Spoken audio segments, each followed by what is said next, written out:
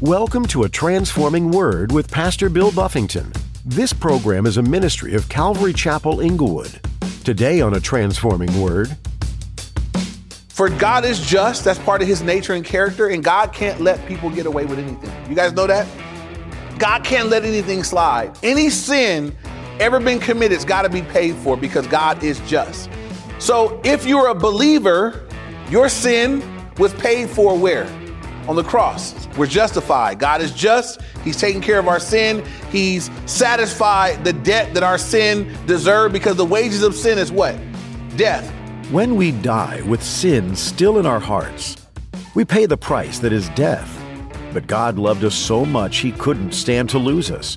So God sent his only Son to die on the cross for our sins.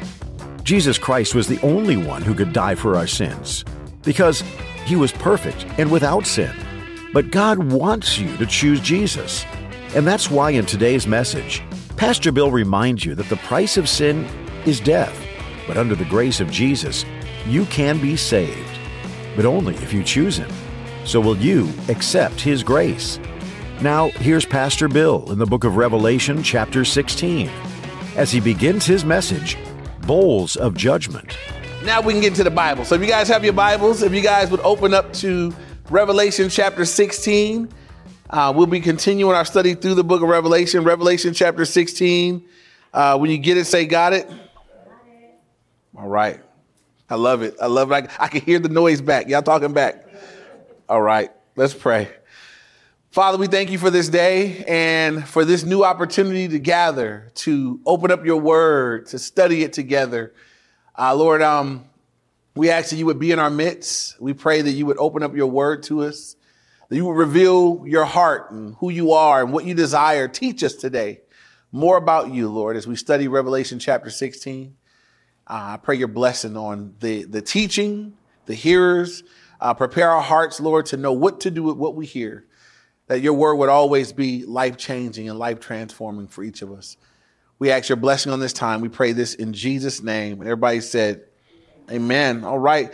Well, for you guys that are following along, if you're just jumping in, if you've been going for the ride with us, we've been making our way through the entire book of Revelation. If you missed it, you can go online and get all caught up. All the studies are there. But we're at the end of what the Bible calls the tribulation period. So in the end time sequence of events, there is where we are right now is the church age. That was Revelations chapter 2 and 3. The way the church age ends is an event called the rapture of the church, where we are caught up to be with the church is caught up to be with the Lord from that point on. And so after that, we got a couple of glimpses into heaven in Revelations chapter 4 and 5. And from Revelation chapter 6 through 19 is a period called the tribulation period, where God pours out his wrath on a world that has rejected him. So we've covered a lot of things. There was seal judgments, then there were trumpet judgments, and these final judgments that we'll cover today in chapter 16 are bowl judgments. And so they're going to be 7 angels, each one of them with a bowl. And when they pour the bowl out on the earth, it's a judgment of God that goes out to the earth. As we look at the different bowl judgments, some of them parallel what we see in the book of Exodus with the plagues that God allowed through Moses to happen to Pharaoh because he wouldn't let God's people go. So some of these bowls are going to be parallel to some of the plagues, not all of them. And the thing that I would remind us as we're going to look at today is going to be a lot of wrath, a lot of judgment. God's pouring out bowls of wrath on those that have rejected him. And so what you need to know is this: if you're sitting in this room or if you're watching at home and you have put your faith in Jesus Christ, God's wrath that would have gone out towards you, where did it go? It went to Jesus, right? Jesus, when he died on the cross, the wrath that I deserve and the wrath that you deserve, he took it, he paid it in full. And so wrath is not my reality anymore. And if you're a believer in Christ, the wrath of God is not going to fall upon you. But as we study what God's wrath looks like, because it is a part of who God is, I think it informs us why it's important that we evangelize, what people have to look forward to that fall on the wrong side of God. The Bible says that it's a fearful thing to fall into the hand of the living God. You die and meet God as a non-believer. That's a scary thing. You die and meet the Lord as a believer. It's going to be awesome, right? Well done. You're his child. Welcome in. There's, at his right hand are pleasures forevermore. The scenario for the believer is worlds apart. It's so different for the non-believer. And so as we look at these judgments, I want you to keep that in mind. Look at now Revelation chapter 16, verse 1. It says, "Then I heard a loud voice from the temple saying to the seven angels, 'Go and pour out the bowls of the wrath of God on the earth.'" And so God's been using these angels to go out throughout the earth. And this time there's seven angels. Each of them has a bowl, and each bowl is going to have a judgment that is going to be poured out on the earth. For you guys that maybe were following along with this, you guys will remember a little earlier during the tribulation period, God sealed those that have been saved. So even during the tribulation period, there are going to be people that give their life to Christ and get saved. And then God seals them. It says that he writes his name on their foreheads. And so those that are sealed, the tribulation saints, we call them, these things are going to happen to those around them, but not to them. So God is protecting them from aspects of his wrath and his judgment. And you should take note of that, because God doesn't punish his kids with non-believers, right? God doesn't pour out his wrath on us. I remember when I was in school, I have some teachers that, if somebody did something wrong and they didn't know who did it, they'd take away the whole class would sit in there, and they're trying to get somebody to snitch, and say, you did it. Little boys would spitballs on the wall there. Who did it? Well, no one's going to recess until someone tells me who did it. And everybody would sit there. And I wasn't saying I did it, I wasn't telling on me, but you'd sit there long enough and they'd have to let everybody go. But I had some teachers that would punish the innocent with the guilty. Everybody was getting the same thing. God is not like that. And we could all be glad for that. God is not punishing the innocent with the guilty. His wrath is not reserved for his kids, but for those that don't belong to him. So now look at verse 2, the first judgment that goes out. "So the first went and poured out his bowl upon the earth, and a foul and loathsome sore came upon the men who had the mark of the beast and those who worshiped his image." So the first bowl is poured out, and on all those who are they didn't just take the mark of the beast, they're also worshiping his image. For you guys that missed the study where we dealt with the mark of the beast, because there's a lot of things going on in our culture right now where, they're coming up with, for your identification and for different reasons. They're talking about tracking folks, and everybody's like, is that the mark of the beast? Is that little thing they want to implant in your hand? Is that the mark of the beast? Here's what you need to know about the mark of the beast. You can go back and look at that study. It wasn't just a mark for identification. It wasn't just a mark to buy and sell. It also was part of the worship. It says that they worshiped the beast. They worshiped his image. And so, some people wonder if the things that are being talked about now, if that is the mark.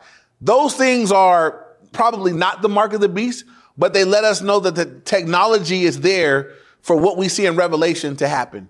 And so if they come out with some new credit card thing that they can implant, you're going to have some Christians that are like, no, this is the mark of the beast. And they're not going to get it. If your job says, I've heard of some companies that they'll put something the size of a piece of rice implanted in you, and you can scan your hand to get in the door. If you go to the hospital, they scan you and they got all your health history or whatever. Some people are just scared of that kind of stuff anyway. But I just want you to know it's probably not the mark of the beast, but it proves that the technology is here today for the things that we're reading in Revelation to happen. The mark of the beast there was a part of it was worship. They were worshiping the beast in his image. And so this first bowl is poured out, and it says loathsome sores came upon the men of the earth. And it's a foul and loathsome sore. So it's gross. These are open sores, wet and pussy, nasty sores, and they had a bad odor. And so I want you to imagine this happens to everybody on the earth except those that have been sealed by God. So consider this, because the believers that are left, that little small, percentage of tribulation saints, they may be jailed. They may be kept in holding. Imagine that the whole world's got this nasty ailment, and just that group right there doesn't have it. You think that they would look upon them and say, man, I need to repent.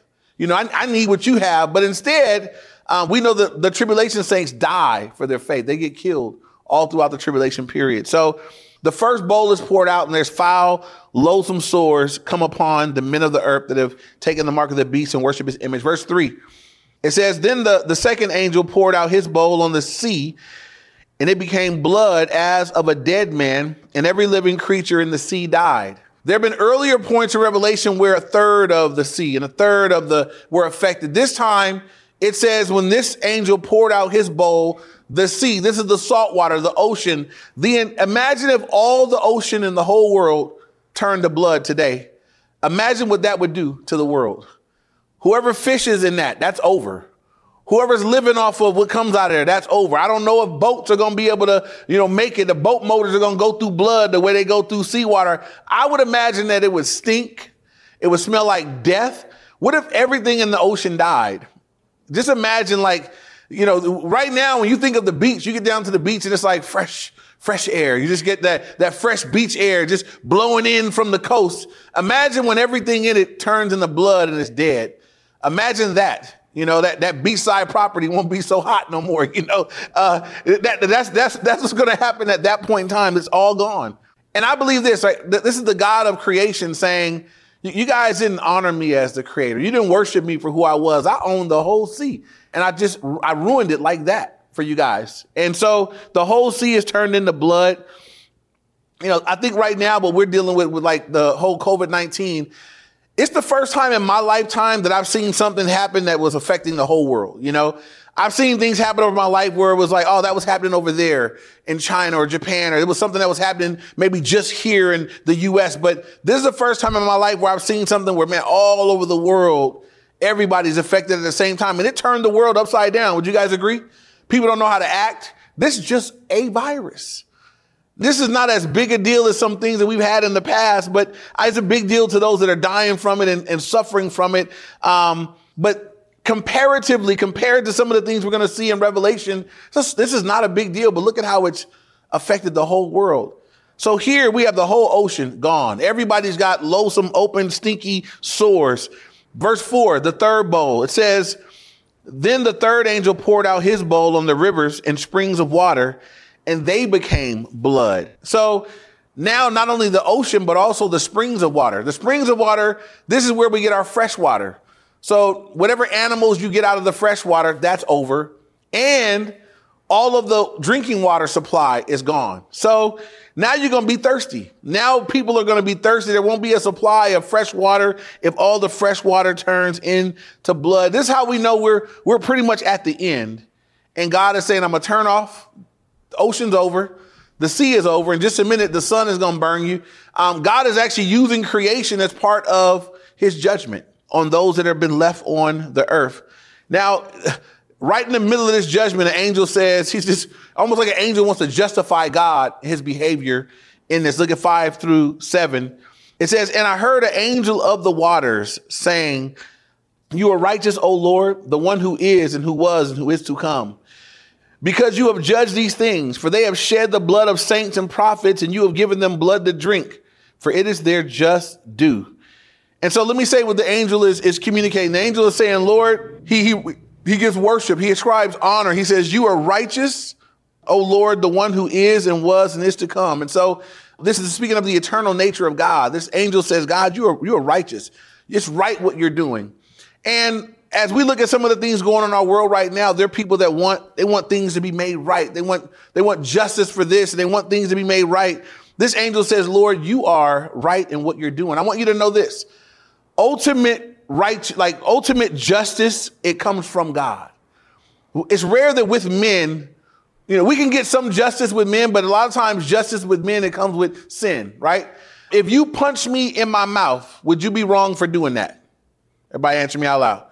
Yes, you would be wrong for punching me in my mouth. Now, if I punched you back in your mouth, would I be justified in having done so if you hit me first? Who says yes? All right. My people. So some of y'all saying no, some of y'all saying nothing. So in normal scenario, this is the way our human nature thinks. If you hit me in the mouth, I'm just going to be real. I'm going to feel justified hitting you back in your mouth and your eye and your nose. So it just would feel justified. But now look, before God, am I right or am I wrong? But I was justified.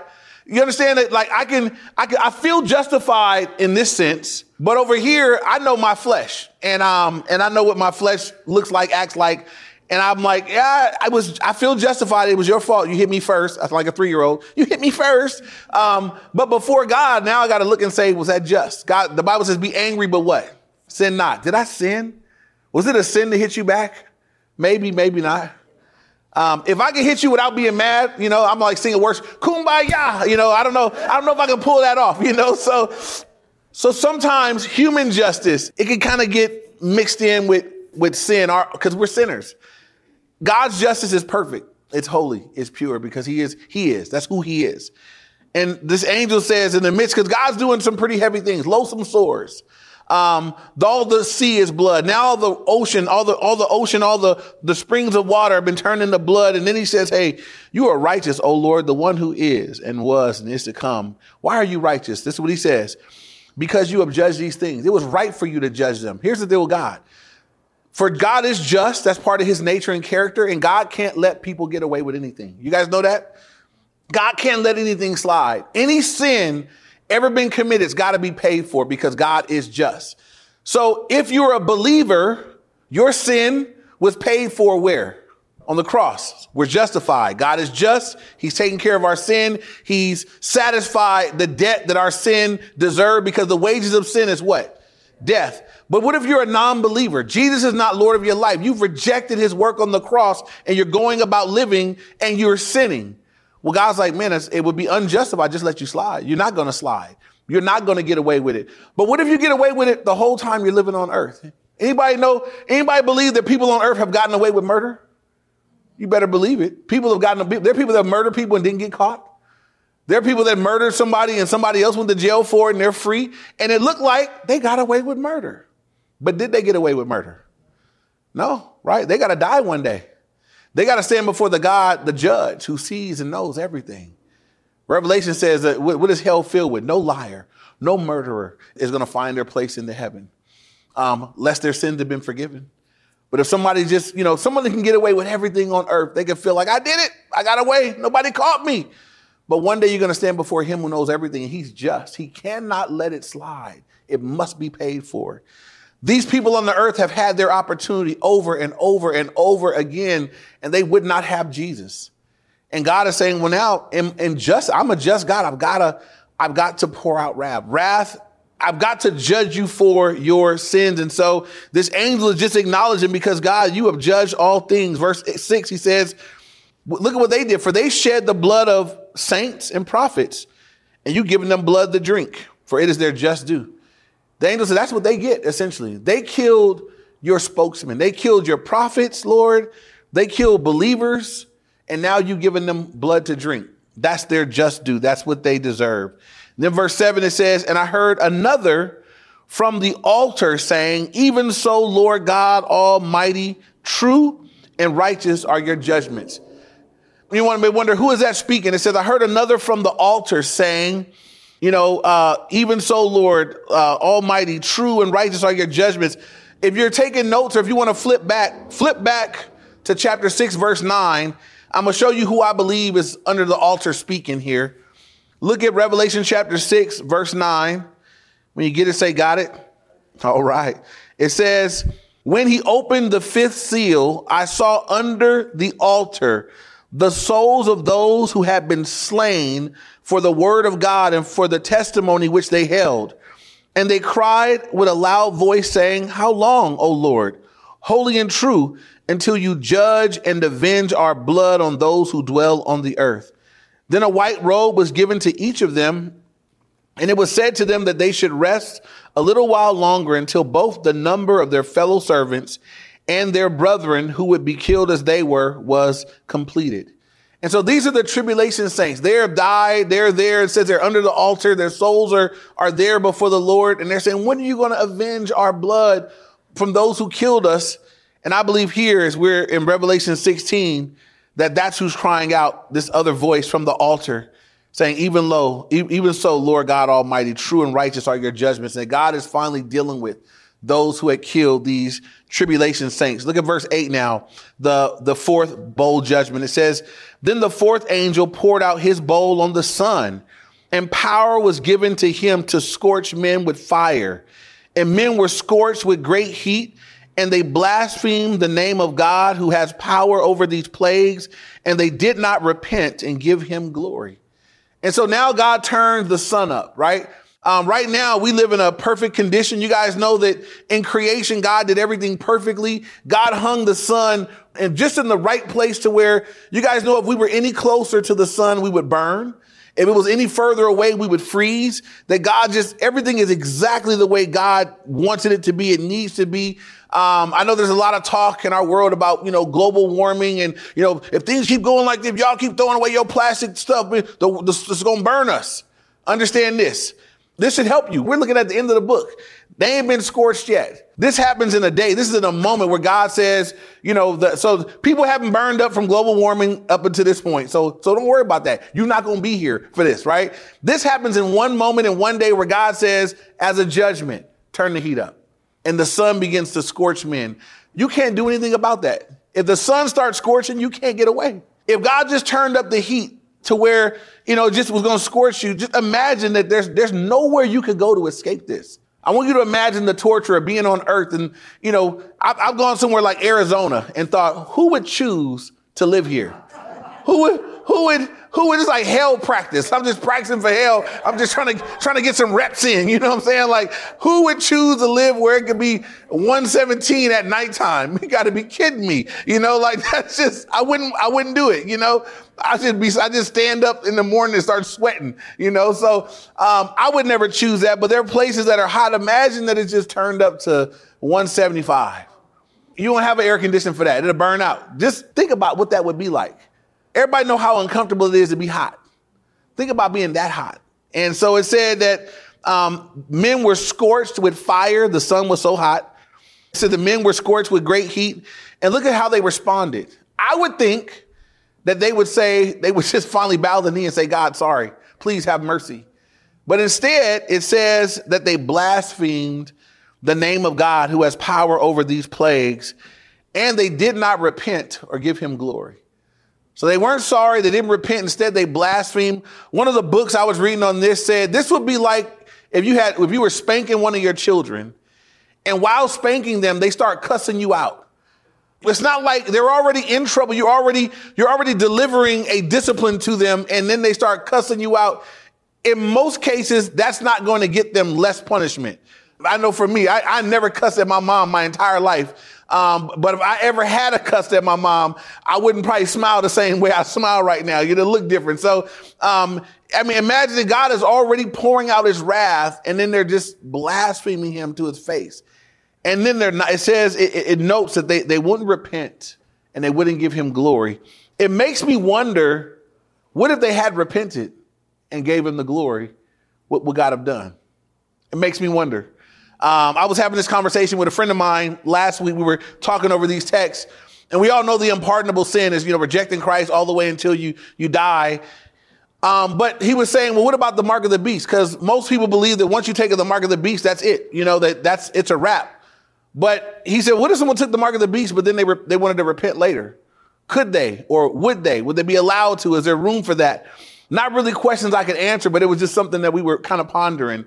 So here's the thing. Nobody did. There's no record of someone having taken the mark and then returning or coming back. It appears that if you take that mark, that's kind of a wrap from that point. We looked at that when we covered it.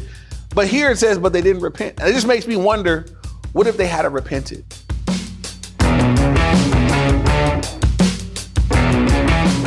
You've been listening to A Transforming Word as Pastor Bill Buffington has been teaching through the book of Revelation. This book is entirely fascinating, if not a little bit confusing. But don't get distracted by all the strange things mentioned and lose sight of the fact that Jesus is showing himself in a mighty way through this book. The description of Jesus in this book sounds like some fierce, ultimate superhero, someone you would want to follow, but might be a little afraid of too. But Jesus is coming to redeem a broken world. Some of the ways God will go about doing this may not be fully understandable from our perspective, but that's okay. It's still worth studying and eagerly anticipating the fact that He's coming to make all things new. What a relief. If you'd like to hear this message again, or listen to more messages from our Revelation series, go to calvaryinglewood.org. If you have some questions that you'd like answered or need someone to talk to, we're happy to speak with you and try to answer those questions. Just call 310-245-4811. Once more, that phone number is 310-245-4811. This program is a ministry of Calvary Chapel Inglewood in Inglewood, California. Thank you for spending time with us today in the book of Revelation. We look forward to our next edition of A Transforming Word with Pastor Bill. Make sure you tune in for the upcoming message, as you're sure to learn more from this intriguing book of the Bible, here on A Transforming Word.